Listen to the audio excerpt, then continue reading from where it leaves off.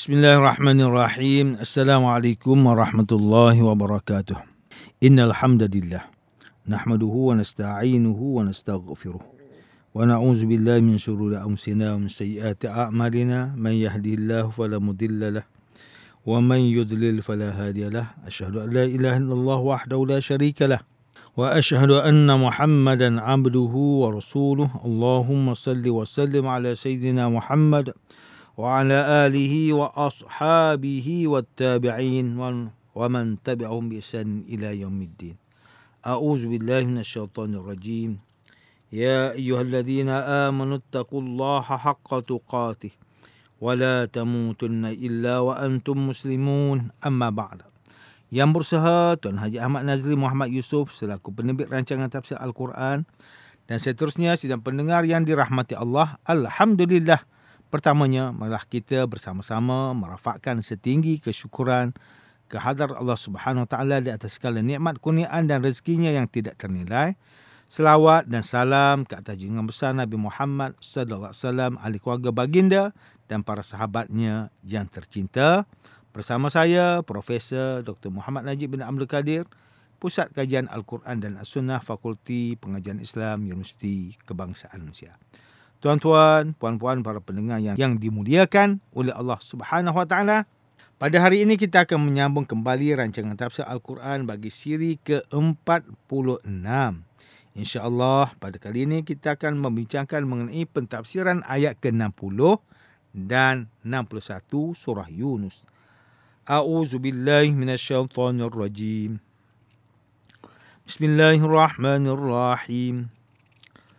وَمَا ظَنُّ الَّذِينَ يَفْتَرُونَ عَلَى اللَّهِ الْكَذِبَ يَوْمَ الْقِيَامَةِ إِنَّ اللَّهَ لَذُو فَضْلٍ عَلَى النَّاسِ وَلَكِنَّ أَكْثَرَهُمْ لَا يَشْكُرُونَ وَمَا تَكُونُ فِي شَأْنٍ وَمَا تَتْلُو مِنْهُ مِنْ قُرْآنٍ وَلَا تَعْمَلُونَ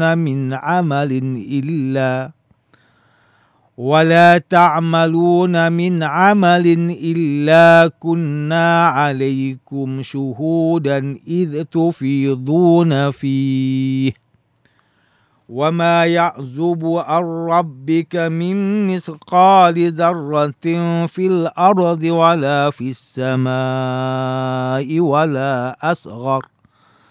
وَلَا أَصْغَرَ مِنْ ذَلِكَ وَلَا أَكْبَرَ إِلَّا فِي كِتَابٍ مُبِينٍ.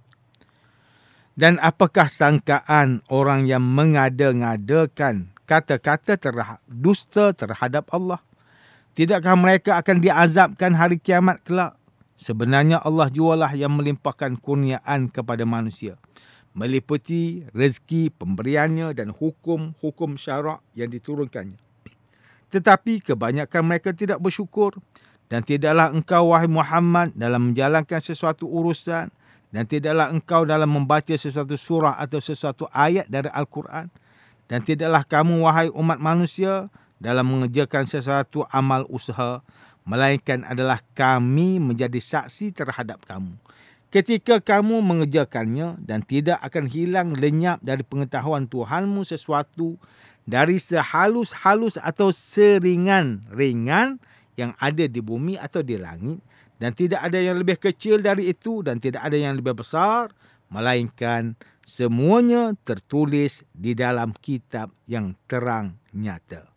Muslimin dan muslimat yang dirahmati Allah, Profesor Dr. Muhammad Quraish Shihab melalui kitabnya Tafsir Al-Misbah menyatakan kalimah tufidun pada ayat ke-61 surah Yunus yang bererti kamu melakukannya, yang digunakan sebagai menggambarkan cara dalam melakukan sesuatu pekerjaan dengan penuh perhatian dan semangat. Sekiranya kata ganti nama kamu tersebut ditujukan kepada umat Islam, maka ini mengisyaratkan kepada kita untuk melakukan setiap perkara dengan bersungguh-sungguh dan komited, dengan meletakkan tujuan bekerja tersebut hanyalah kerana mencari keredaan Allah Subhanahu Wa Taala. Manakala kalimah zarrah pada ayat ke-61 surah Yunus difahami ulama dengan pelbagai makna. Antara maknanya ialah semut yang sangat kecil. Kepala semut atau debu halus berterbangan yang hanya dapat dilihat di celah cahaya matahari. Sementara kita pada hari ini memahami ia sebagai atom. Sidang pendengar yang dimuliakan, Profesor Dr. Zainal Arifin Zakaria melalui tafsir inspirasi mentafsirkan ayat ke-60 dan 61 surah Yunus ini dengan menyatakan bahawa Allah Subhanahu Wa Taala sesuai dengan sifatnya yang Maha Pengasih sentiasa mengurniakan bermacam nikmat kepada makhluknya. Namun sikap manusia yang tidak mengenal erti syukur seringkali melupakan pemberiannya. Profesor Dr. Zainal Arifin Zakaria juga menegaskan bahawa orang mukmin yang menjadikan Al-Quran sebagai bacaan dan panduan mereka hendaklah sentiasa melakukan kebaikan dan menyebarkan kasih sayang. Ini kerana umat Islam yang berpegang dengan Al-Quran sentiasa percaya bahawa apa yang dilakukannya sentiasa dilihat oleh Allah dan diganjari pahala. Manakala Profesor Dr. Tengku Muhammad Hasbi As-Siddiqi menerusi kitabnya Tafsir An-Nur mentafsirkan ayat ke-60 surah Yunus ini dengan menyatakan bahawa ayat ini menjelaskan kepada kita bahawa dasar hukum bagi semua rezeki yang diberi oleh Allah kepada kita adalah harus dan boleh dimakan, kecuali yang telah diharamkan secara jelas. Ayat ini juga menunjukkan sifat manusia yang tidak bersyukur di atas rezeki yang dikurniakan kepada mereka dengan mengharamkan apa yang tidak diharamkan oleh Allah dan mengingkari nikmat Allah dengan berlaku boros. Sedangkan Islam sentiasa mengajar kita untuk bersederhana. Profesor Dr. Tengku Muhammad Hasbi As-Siddiqi mentafsirkan ayat ke-61 menyatakan lagi bahawa Allah Subhanahu Taala menjelaskan sekali lagi bahawa Dia mengetahui seluruh keadaan Nabi sallallahu alaihi wasallam, keadaan semua umat dan makhluknya dalam setiap keadaan serta masa. Sesungguhnya ilmu Allah menjangkaui semua yang maujud, semua yang hidup, dan tidak ada satu pun yang lenyap dari ilmu Allah, penglihatannya dan pemerhatiannya.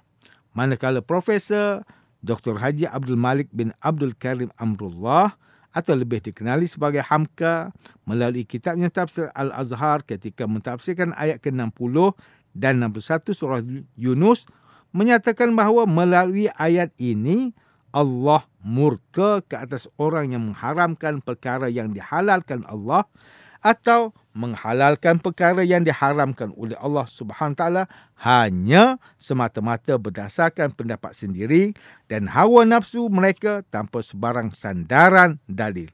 Mengharamkan sesuatu hendaklah didatangkan dengan nas yang qat'i, seperti mana pengharaman minuman yang memabukkan seperti tuak dan alkohol. Profesor Dr. Hamka juga menyatakan bahawa ayat ini menuntut kita kepada iman bahawa adanya Tuhan ialah Allah Subhanahu Taala yang mengetahui segala ilmu yang luas dan tidak bertepian. Berbeza dengan pengetahuan makhluk seperti kita yang hanya didapati melalui kecerdasan otak dan penyelidikan. Ayat ini turut mengukuhkan keteguhan iman kita bahawa Al-Quran adalah wahyu ilahi dan bukanlah karangan ataupun tulisan Nabi Muhammad sallallahu alaihi wasallam. Tuan-tuan dan puan-puan yang dirahmati Allah, demikianlah tafsir bagi ayat ke-60 dan 61 surah Yunus menurut pentafsiran oleh para ulama. Ayat ke-60 dan 61 surah Yunus ini menjelaskan perintah Allah Subhanahu Wa Taala kepada orang beriman supaya sentiasa berpegang teguh dengan suruhan Allah dan perintah-perintahnya.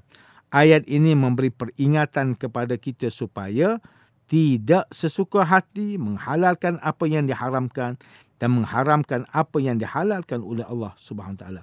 Ingatlah bahawa hukum hakam di dalam Islam itu sendiri sentiasa berdiri di atas dalil yang jelas dan tuntas. Kedua ayat ini turut mengingatkan bahawa Allah Subhanahu Wa Taala merupakan Tuhan yang Maha Esa dan tidak ada sekutu baginya.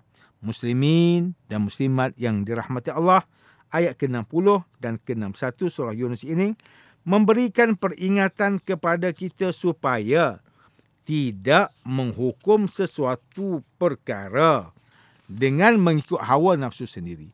Ini kerana ketentuan hukum syarak dan tasyrik berkenaan halal dan haram adalah milik mutlak Allah Subhanahu Wa Taala. Di dalam surah An-Nahl ayat ke-111, ayat yang ke-116, Allah Subhanahu Wa Taala berfirman, "Wala taqulu lima tasifu alsinatukumul kadhiba hadza halal. Haza halalun wa haza haramun litaftaru 'ala Allahil kadzib. Innal ladzina yaftaruna 'ala Allahil kadziba la yuflihun." Dan janganlah kamu berdusta dengan sebab apa yang disifatkan oleh lidah kamu, ini halal dan ini haram, untuk mengada-ngadakan sesuatu yang dusta terhadap Allah. Sesungguhnya orang yang berdusta terhadap Allah tidak akan berjaya. Surah An-Nahl ayat ke-116 ini merupakan peringatan Tuhan kepada kita supaya tidak bermudah-mudah menghalalkan dan mengharamkan sesuatu perkara yang tidak ada nas yang jelas dan qat'i. Namun demikian, jika kita melihat situasi masyarakat pada hari ini, masih terdapat di kalangan orang Islam yang suka menjatuhkan hukum halal dan haram mengikut nafsu sewenang-wenangnya. Hatta perkara yang harus turut diharamkan disebabkan tidak kena dengan jiwa mereka. Ingatlah bahawa Rasulullah sallallahu alaihi wasallam bersabda, "Al-halalu bayyinun wal haramu bayyinun wa bainahuma mushtabihatun la ya'lamuha kathirun minan nas. Faman taqal syubhat istabra'a lidinihi wa irdih. Wa man waqa'a fi syubhat kara'in yar'a hawla al-hima yushiku an yuwaqi'ah. Ala wa inna likulli malakin himar. Ala inna himallahi fi ardihi maharimuhu. Ala wa inna fil jasadi mudghah idza salahat salahal jasadu kulluh wa idza fasadat fasadal jasadu kulluh ala wa hiya al qalb." Sesungguhnya yang halal itu jelas dan yang haram itu jelas. Antara keduanya terdapat perkara yang syubhah, samar-samar, yang tidak diketahui oleh orang ramai. Maka siapa yang takut terhadap syubhah, bererti dia menyelamatkan agamanya dan kehormatannya. Dan siapa yang terjerumus dalam perkara syubhah, maka akan terjerumus dalam perkara yang diharamkan. Sebagaimana pengembala yang mengembalakan haiwan gembalaannya di sekitar ladang yang dilarang untuk memasukinya, maka lambat laun dia akan memasukinya. Ketahuilah bahawa setiap raja memiliki larangan, dan larangan Allah adalah apa yang dia haramkan. Ketahuilah bahawa dalam diri ini terdapat segumpal daging. Jika dia baik, maka baiklah seluruh tubuh ini. Dan jika dia buruk, maka buruklah seluruh tubuh. Ketahuilah bahawa dia adalah hati. Hadis riwayat Imam Al-Bukhari. Dalam sebuah hadis yang lain, Rasulullah sallallahu alaihi wasallam bersabda, "Al-halalu ma ahallallahu fi kitabihi wal haramu ma harramallahu fi kitabih wa ma sakata anhu fahuwa mimma afalakum." Yang halal itu ialah sesuatu yang dihalalkan Allah di dalam kitabnya, dan yang haram itu sesuatu yang diharamkan Allah di dalam kitabnya. Dan mana-mana yang didiamkannya sahaja, maka ianya termasuk apa yang dimaafkan buat kamu. Hadis riwayat Imam At-Tirmizi. Sidang pendengar yang dirahmati Allah, antara pengajaran yang boleh kita ambil daripada tafsir ayat ke-60 dan 61 surah Yunus ini ialah, pertama, umat Islam hendaklah berpegang teguh dengan syariat Islam dalam semua keadaan. Ingatlah bahawa ulama yang bertakwa adalah pewaris Nabi sallallahu alaihi wasallam, dan hendaklah kita mengikut mereka. Ini kerana para ulama mewakafkan umur dan kehidupan mereka untuk mendalami dan memahami segala cabang ilmu agar Islam terus bebas dari penyelewengan. Kedua, setiap orang Islam hendaklah bersyukur dengan kurniaan iman yang diberi Allah Subhanahu Wa Taala. Tanpa cahaya iman, limpahan rahmat dan hidayah yang dikurniakan Allah, nescaya kita tidak mampu menikmati kelazatan menjadi umat Nabi Muhammad sallallahu alaihi wasallam.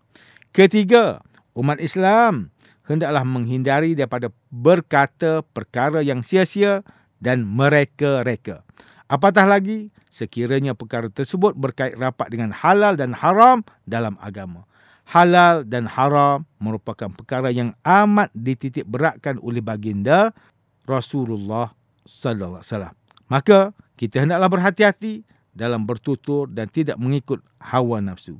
Tuan-tuan, puan-puan, para pendengar yang dimuliakan, sekian sahaja rancangan tafsir Al-Quran pada hari ini.